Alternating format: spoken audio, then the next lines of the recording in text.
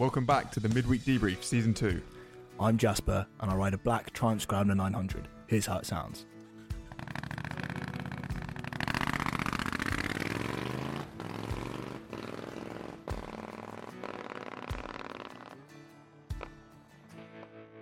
I'm Jed, and I ride a straight pipe Triumph Bonneville. Here's how it sounds.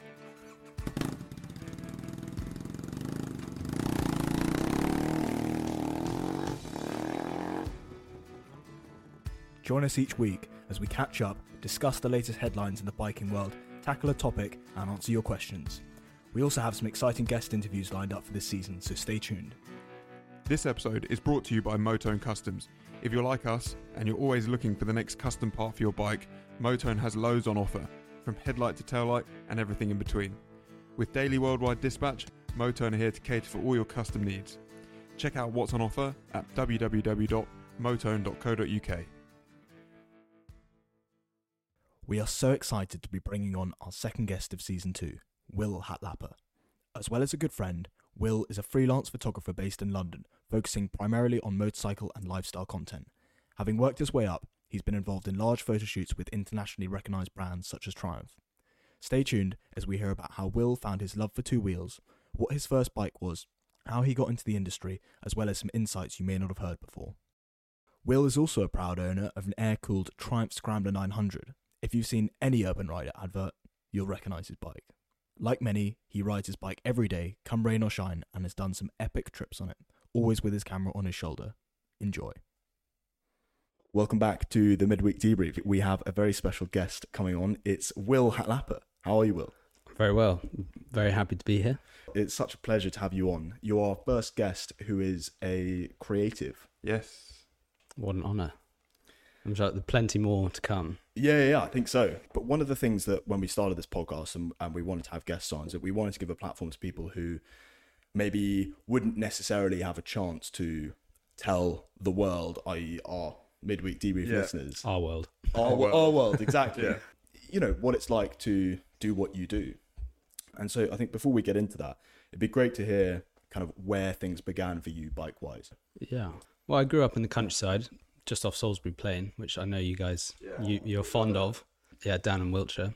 I mean, always been on sort of skateboards, mountain bikes, pedal bikes, all that sort of stuff. And then one day, my friend, I think we were sort of 11 or 12, my friend and his dad bought a couple of motocross bikes and chucked me on it, and that was it. I wanted to be on a bike. Yeah. Even though the first time he said, right, so release this slowly, turn this even slower. That's obviously clutch and accelerator. Yeah. I didn't really clock it, and I just let go of the clutch, banged on the gas and did a wheelie. Didn't fall off, but I was pretty terrified. Yeah, it's funny that, isn't it? Because when we've all taught someone how to ride a bike, and everyone goes about it the same way. It's like, right, this is, it's so hard to explain it in a simple way. I did it with my girlfriend in Ibiza, I was on the back. Oh, right. Arms around her. Oh, perfect. Sort of guiding her through it, and it's a terrifying moment for any first timer. So that first time on the bike just gave you the bug? Yeah, even though it was a sort of a terrifying chuck into that kind of world, and I definitely didn't do it right, and I didn't change gear for the first like half an hour. Yeah.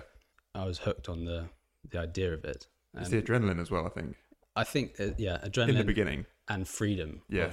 This was literally in the middle of Salisbury Plain fields for as far as you can see. And you could just get, obviously I was in first gear for all of it. So. But after a while I got used to the gears and the changing. But it was just like, you just go. Yeah. And as a, whatever you are, like 13-year-old. It's a great feeling. Just dossing around in a field on a bike, and you don't have any concept of the cost of the petrol because the dad's paying for it, whatever, he doesn't care. And then you just go and go and go, and it's brilliant. So yeah, that was my start to biking. At what point did you then move to London? Did you get your first bike when you moved to London? Pretty much, yeah. So actually, I only moved to London when I was 25. So for the first couple of years after school, I was traveling, did the sort of Southeast Asia, New Zealand combo, where my dad lives in Thailand and he has a load of motorbikes as well. So while I was out there, I was riding his bike. I can't remember what it was, so don't ask me. But it was a pretty powerful sort of Harley looking Honda, which I know is super vague. You guys are very good with your bikes. Was it Honda Shadow? Don't ask me. It could have been. We'll have to Google some images, but it was a Harley-looking Honda, and obviously this was my first sort of experience on the road in Bangkok. So no license. No license. That's got to have been chaos. Chaos everywhere. If you try and follow any sort of form of Western road rules, you're going to crash. You're going to upset someone. Yeah, I was riding a lot in Bangkok, getting used to hectic road conditions on a fairly powerful bike. And because presumably most other people in Bangkok are on tiny little scooters and Honda Cubs, etc. Yeah, exactly. What's it like being on a bigger bike in that kind of environment? Would you say that's beneficial? Brilliant. Yeah, I loved it. Yeah. You just give it the rev, and they're just sort of tucked in on their little scooter, and they're far better riders than I ever could be, because they're just intrinsically, they're born into this sort of chaos. Yeah. And I'm there taking it very cautiously. But then if I get annoyed with someone, you give it the beans, or you rev it a bit, and they kind of get out of your way. That's got to be quite an aggressive learning curve. Yeah, my dad was very impressed. My dad's obviously completely irresponsible, but he was very impressed. He was like, "Yeah, you belong on two wheels." So I was like, "Yeah, I do." Thanks, Dad. So through traveling, I was on two wheels a lot, and then I went out to Africa a few times. I was working and traveling. I was on a motocross bike, through coffee farms and stuff like that. So that was basically the whole time I was riding. And I decided to, when I came back to England, I didn't go straight in for the motorcycle license.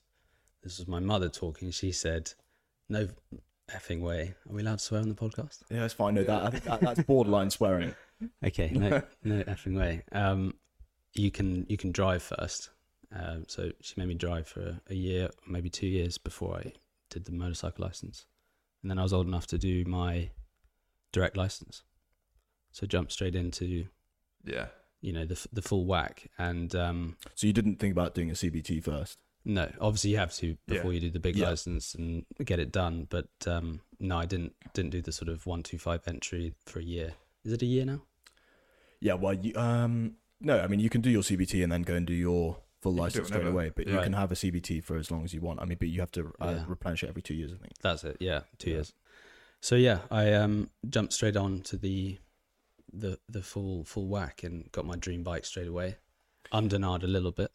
Okay, so wait, let's just take a step back. So where did the dream, I'm guessing you're talking about the Triumph Scrambler. Mm-hmm. So where did the dream for that come about? This is a good question, actually. I think I can trace it back to before my gap year. I was trying to convince my mum that I was going to do my motorcycle license first, and I'll do my driving license, but retrospectively, I'll do it whenever. I want to get a bike. She's like, "Well, no, that's not going to happen." I was like, "Well, no, look at this," and I just showed her examples of bikes and guys on bikes. And it was, the Steve McQueen-esque, and it just kind of channeled into this focus on Triumphs. And then when I was out on my gap year in Thailand, my dad was also kind of obsessed with Triumphs. Didn't own any, but was obsessed with them. And so we sort of just window shopping, load of Triumphs. And I think initially it started as a Bonneville, and then I wanted a Thruxton, and then I got hooked on the Scrambler idea. And obviously my first experience with a bike was off-road, so I kind of like the Scrambler look. And I love they're all the same bikes, aren't they? Let's be honest. Yeah, essentially the same bike. So what year is this when you are looking for your first proper bike? Just to get an idea of perspective. Oh, that's a good question. I think we are 2014. 2014, okay. And is your bike 24? Did you buy it new is what I'm trying to get? No. I've had, my bike's had 6 owners. Really? Okay, so it's had quite a few. That's a lot of changes. Yeah, it concerned me. I actually only recently checked it.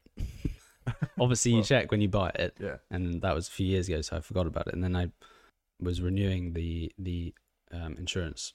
I can't remember what I was doing. I was checking something, and I saw 6 previous owners. And I was like, oh, it's quite, like you said, a short space of time to have so many owners. Almost a couple of sales every year, isn't it? It's been looked after. Maybe they just didn't like it and use it as well as I can. So it's good to see a bike like that getting used, I think. Yeah.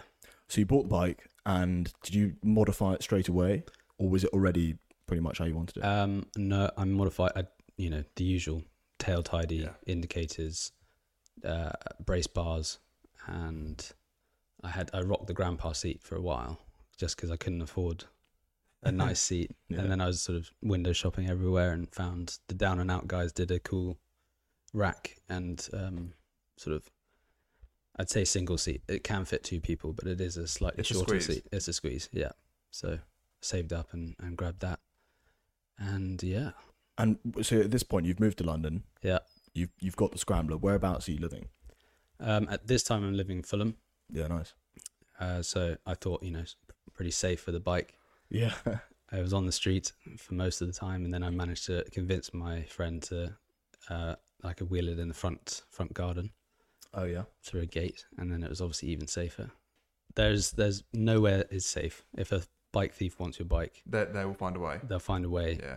Even if you're in Fulham, Greenwich, wherever you are, if they catch, they see your bike and they want it, they'll take it. So security wise, was it just sort of chained up? Chains, I think one chunky chain around a post, and then a smaller one around the back wheel And the a cover, Yeah. and then an alarm dislock. That's like the best you can do, really, isn't it? Yeah, obviously tracker. Yeah. Happy days. Yeah. And so is this when you started working at Urban Rider? This was, yeah. So actually Urban Rider was, I moved back from Germany. I was living in Germany, moved back, and sort of what brought me to London, or what got me up to London, was a job at Urban Rider. So I was sort of fresh into the motorcycle world, especially in London, and working in a company that basically surrounded me with the best people, best advice, or lots of advice, lots of opinions, all the gear to hand. And So what was the job description? Was it literally working behind the till, or was it? They started me off in the shop, which is great. Sort of learning everything, learning the business pretty much from the ground up, and then with a promise to go into the content side, because obviously that was my main goal. And after some time in the shop and helping a bit in the warehouse, they sort of slowly soft launched me into the content team, and I was assisting the photographer at the time on shoots and sort of post-production of content, all the while working in the shop every now and again. So Awesome. Yeah. And so before we go into the content side of things, where did the love for photography start? Where did that come from? That started a while back, to be honest. I feel like it all kicked off in my gap year. That's where I think I've sort of everything, sparked.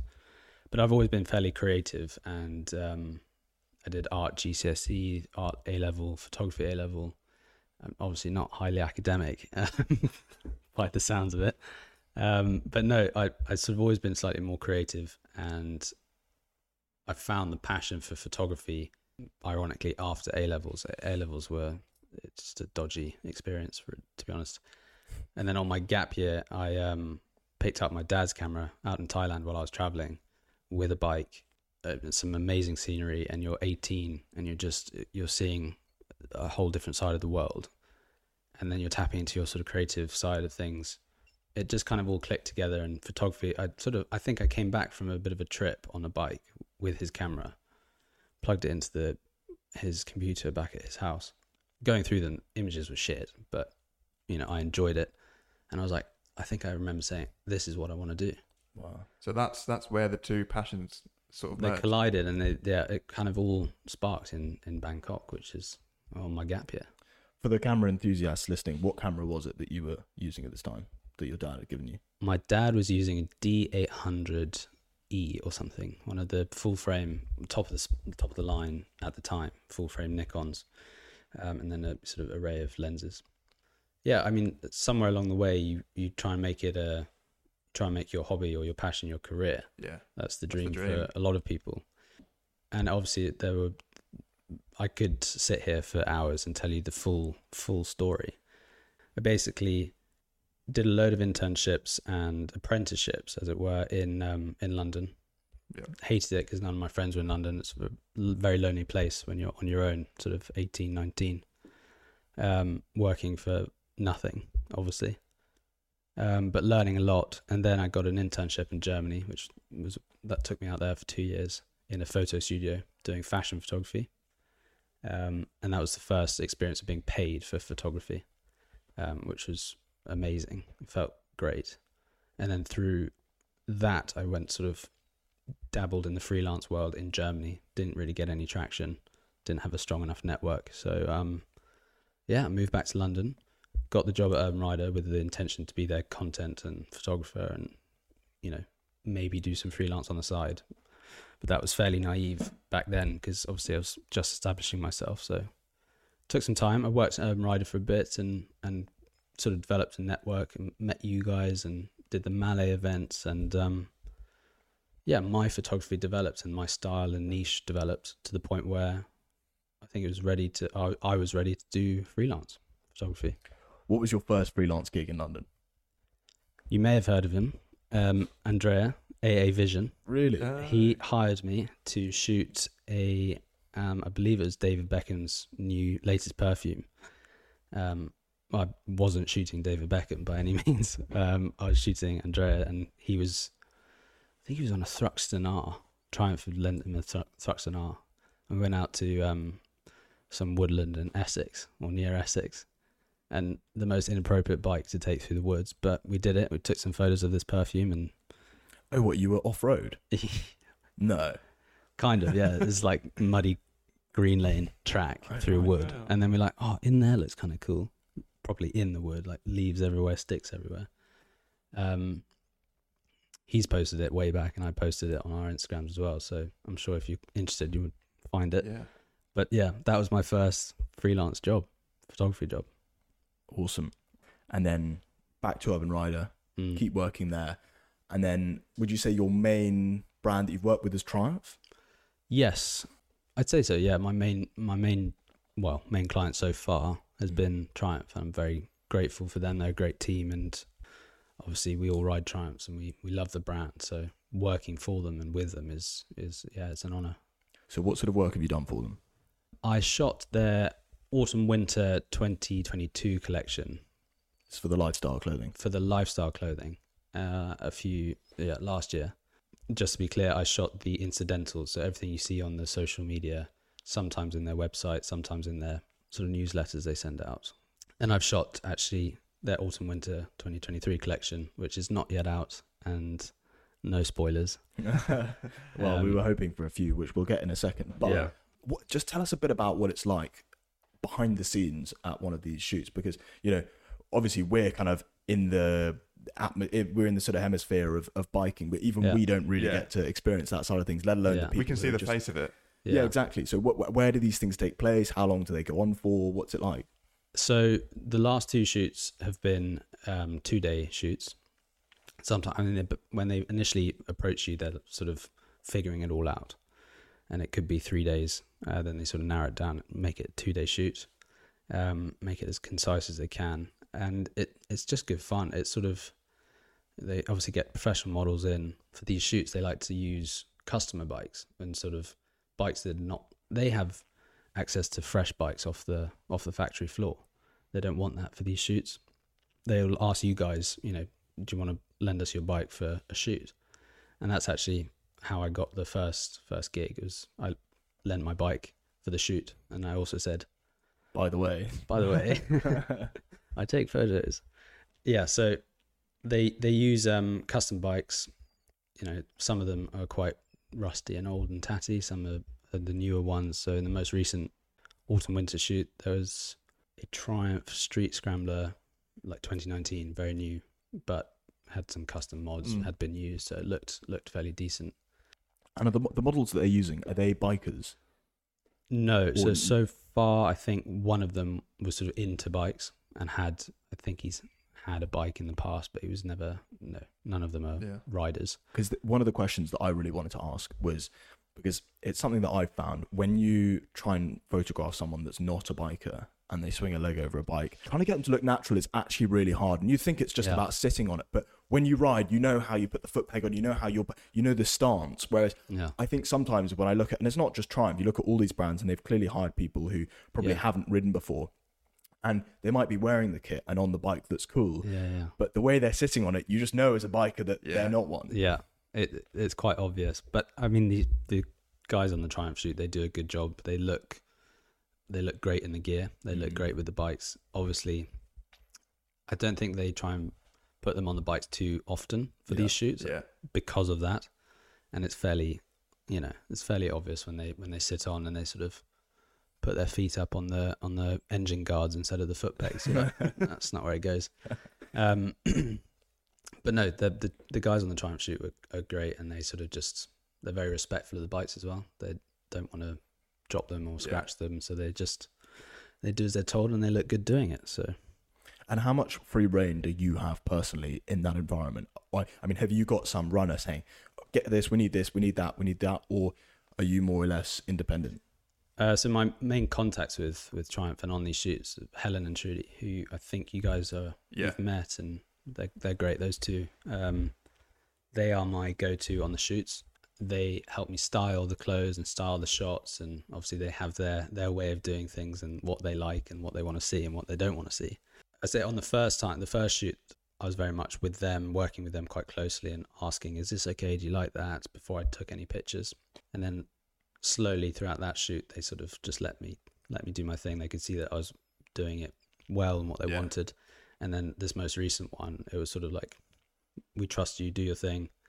Obviously they were still about, and they helped me style some things, and what t-shirt goes well with what jacket, and should you put those boots in, are they going to sell that scarf? No, so don't photograph it, kind of thing. So there's a lot of freedom. They seem to trust me, so I've grateful for the creative freedom. And is it pretty full on these shoots? I mean, is it 2 days of just non-stop click click click click click? To some extent. I mean, the main photographer is obviously working with the models the whole time throughout the whole day, and he has the creative director with him on his shoulder. I can tell that's tiring. It's fun but tiring. And then I have my quiet moment in the corner with just some hoodies, and I can just set up a little nice pretty looking shot, and it's hard work, but I'm sure it's I can say I'm exhausted after it, and people on 9 to 5 would be like, "You are pathetic, just get a grip, you're doing something that everyone would love to do in their spare time." So I'm not going to complain too much. And are you shooting on DSLR or a mirrorless camera for these? Both. I'm a keen mix of both. I'm using the Fuji X Pro system, which is mirrorless, and then Nikon full frame. And any film? So I actually brought a film camera to the last Triumph shoot, and I jammed it. I loaded the film, and I fucked it. Yeah. So I wanted to take some really nice film shots for some behind the scenes aesthetic, and I screwed it on that one. But I use film every now and again, but more for sort of hobby photography, just on the side. Because film's quite expensive. It's expensive to buy, develop, and it's obviously a bit more time consuming. But it's a nice format to use. One of the questions I had for you is, obviously you love shooting bikes, but you've done a bunch of projects with other brands that have no relation to bikes whatsoever. Do you have to does it feel like you're switching caps quite a lot when you're doing different projects with?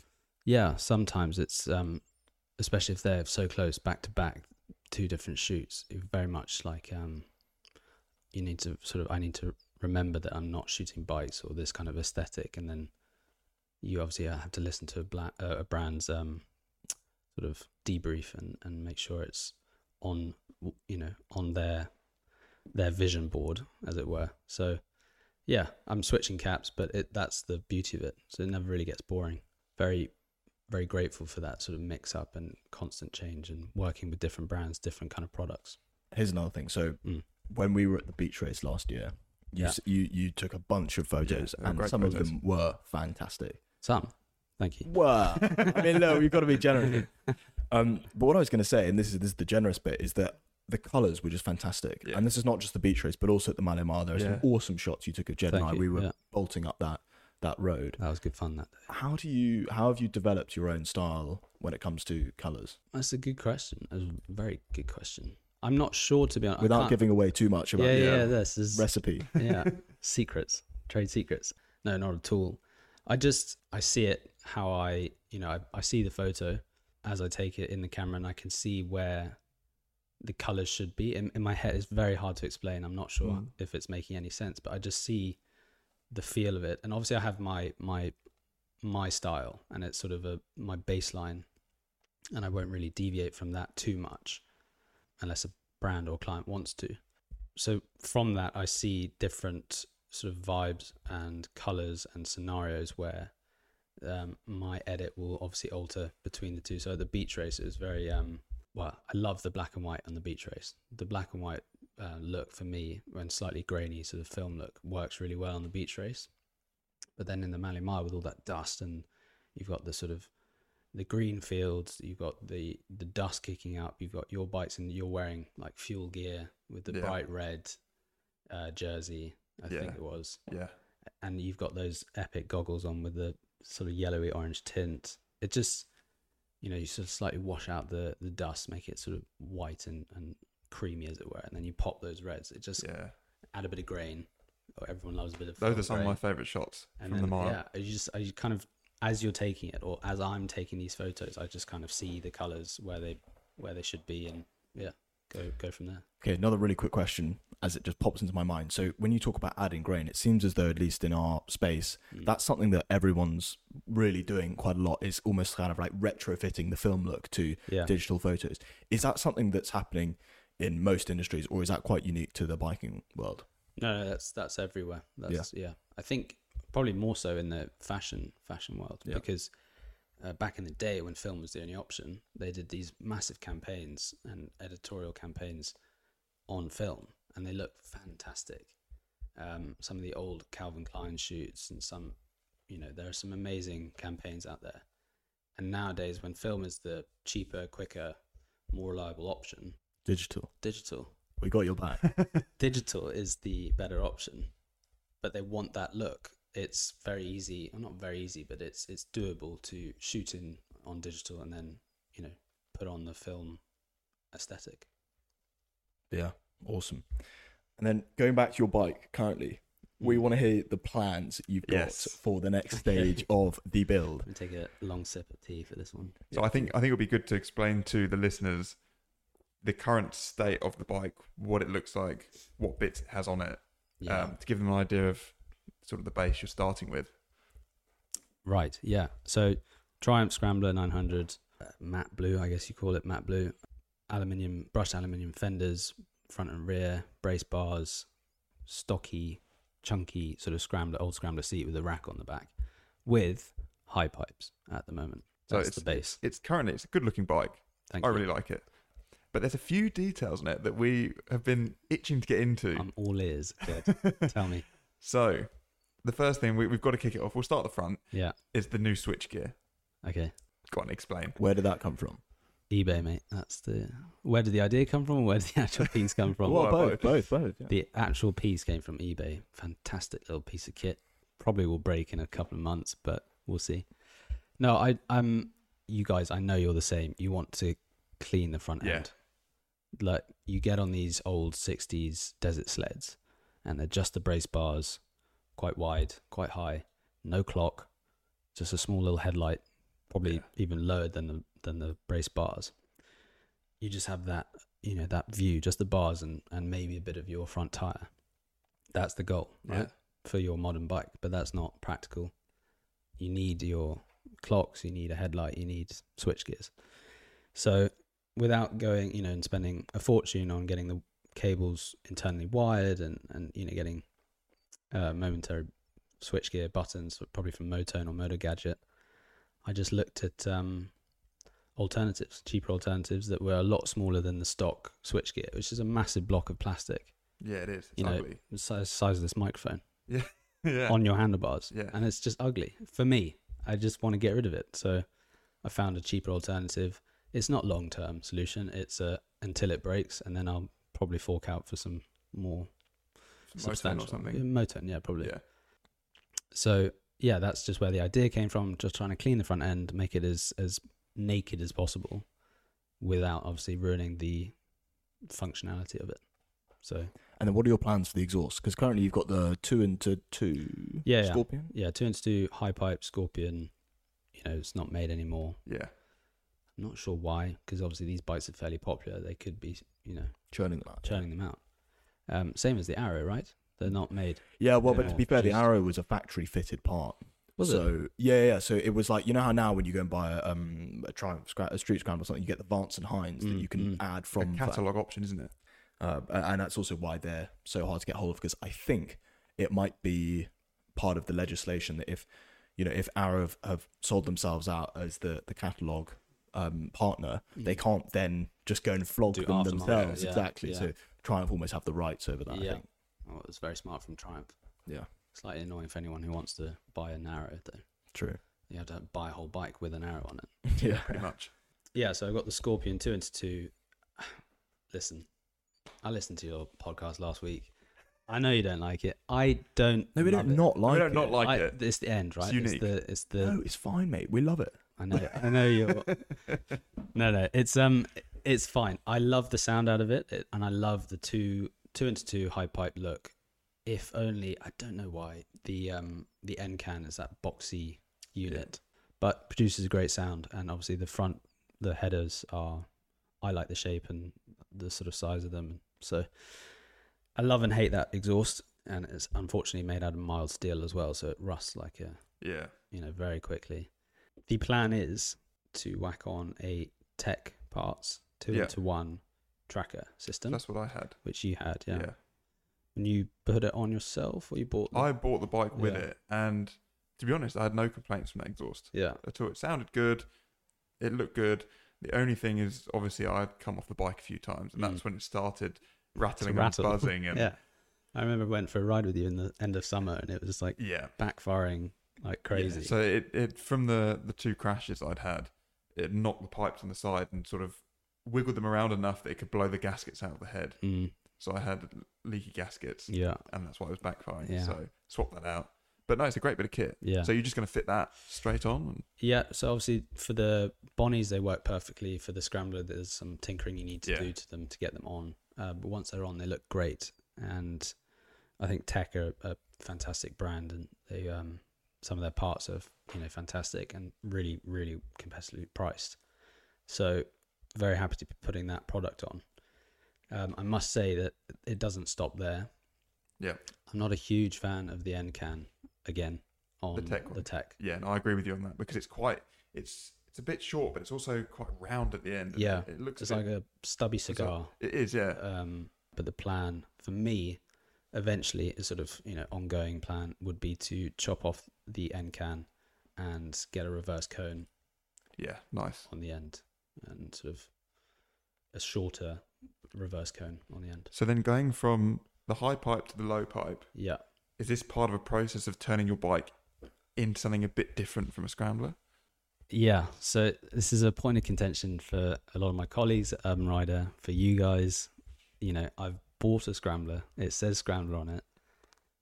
Do I take it scrambling? I mean, once or twice when I'm at home near the Salisbury Plain, I take it up on the plane, but not to the same extent you guys do. And most times at the beach race or Mallee Mile, I'm shooting. I'm not really racing. So the high pipes for me they can stay or go. I'm not bothered by it as long as there are sort of chunky tires on it. It's jacked up a bit higher. It's got that sort of old Scrambler seat. I think this tracker, the low tracker exhaust, especially with the new end can, fits the bike. Yeah.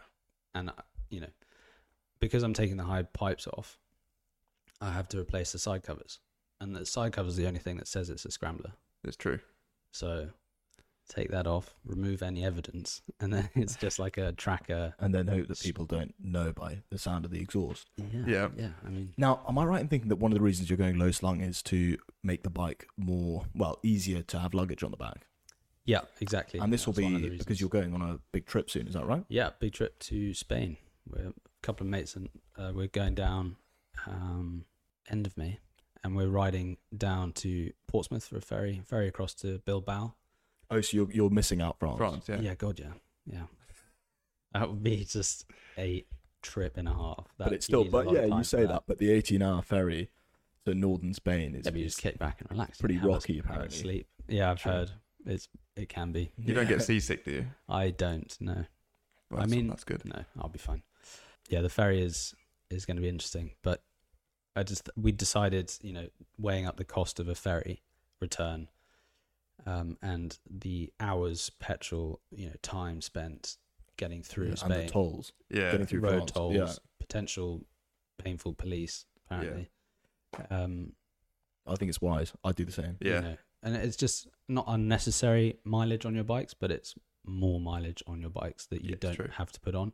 it's a very reasonable price ticket there and back for you and your bike, and you'd probably spend the same, if not more, in petrol and tolls and accommodation as well. and accommodation, because you'd have to break up the journey. Probably you'd have at least a night, maybe two, if you want to take it easy.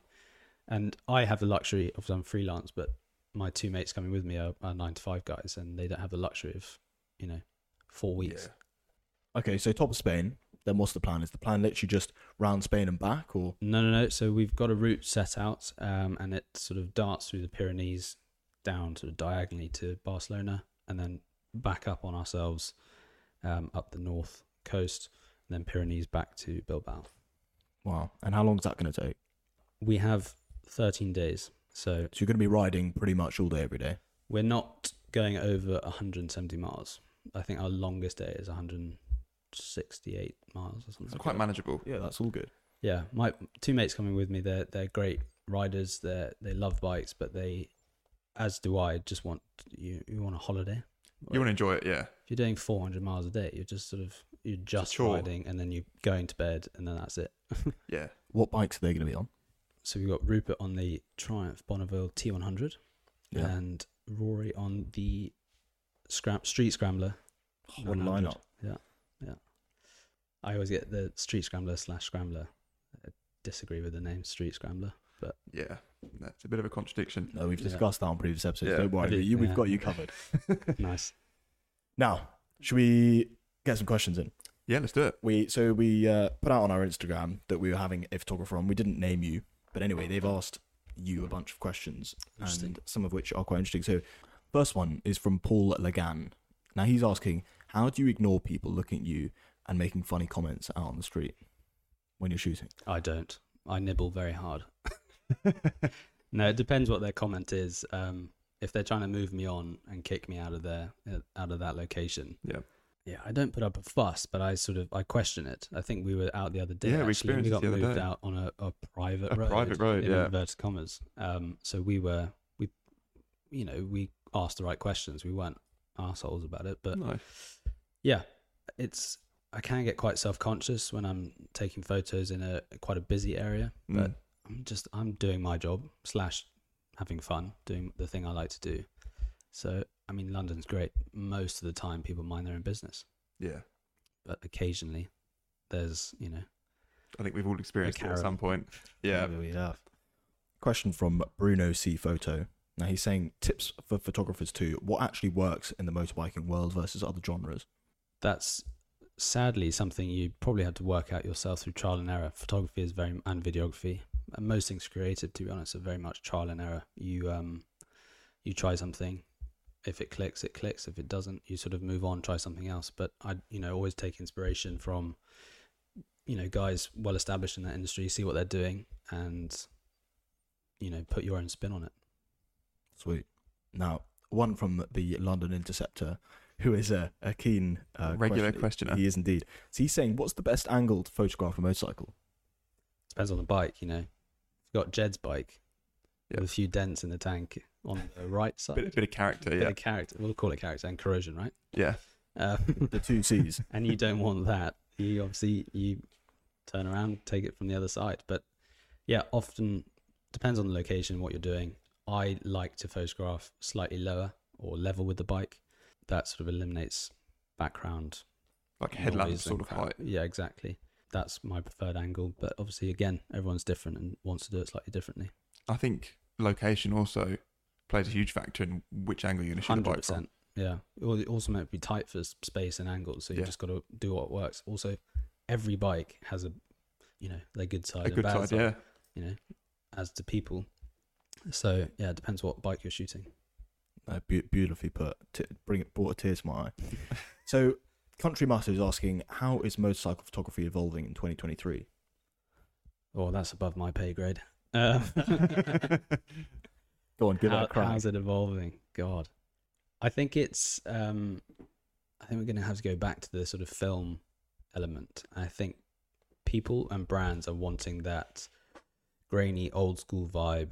Yeah, the blacks and whites, the sort of the speed motion blur. Yeah, I think that's where it's going, and I think car photography is very like everything has to be pin sharp. Obviously, even if you're doing motion blur, they will do several exposures of that same photo, make sure the car is pin sharp, and then they do the blur of the light separately. Whereas I think in the motorcycle industry right now, the way I'm seeing it, it's slapdash kind of thing and just fun, which is obviously what motorbikes are, So yeah, I think it's slightly going back the other way to the point where it's a bit more old school. I think a lot of things are reverting back, whether it's car styling, bike styling, fashion. There's a lot of industries that are taking inspiration from the past and bring it to the present. I mean, I've seen it, Triumph doing it. There's a few watch manufacturers that are doing it. There's clothing brands that are doing it. And I think it's really cool because a lot of those styles that were phased out were essentially timeless back then, and bringing them back, I think it's really cool. Yeah, definitely. There's a great photographer out there. I don't know his last name. Kane. He's doing a lot of work with Belstaff. Yeah. And I'm pretty sure he's shooting a lot on film. Don't know if it's all on film, but he's doing some great stuff out there. So check him out. Find him on Instagram. Now, before we wrap things up, let's just do a quick shameless plug. If people want to find you, where do they go? That's very kind of you to plug me. Yeah, Hatlapa, at Hatlapa. That's my Instagram. You find most of my work there. Yeah. And my website, I guess, it's just hatlapaphotography.com. Awesome. Nice and easy. And can people expect to see you behind the camera at the Mallee Mile, the Mallee Beach Race this year, or are you going to be on your bike? I will most likely be behind the camera. I have to admit, I know you guys are trying to get me on the bike, but come on. Yeah, at least for one race. Yeah, no, we'll see what I can do. I'd love to bring my bike down. I think I did one year in the very beginning. But yes, probably most likely behind the camera. Well, it's Jed and I's goal this year to get you racing at least once, even if it means that one of us grabs your Triumph hat and you put on the Belmont 3 and we grab the camera and you can steal one of our bikes and take fine. For a spin. Yeah, exactly. Yeah, whoever's least precious about your bike. Well, that'll probably be me. Yeah, true. Yeah, but no hard feelings if you'd rather take mine. Who gives out more horses right now? Well, that's a good question. Well, we've had a few neck and neck sprints. I think given that Jed's bike has done like 75,000 more miles than my bike has, it's a bloody good effort that his can keep up. Like, you would have thought after that many miles the thing would just be lagging. No, they're very, very close. I mean, we've had a few slip road sprints and they've been neck and neck. Yeah, I think on the beach it doesn't really matter, right? It's more technique and it is technique, off the line stuff. So true. It's all fun and games, right?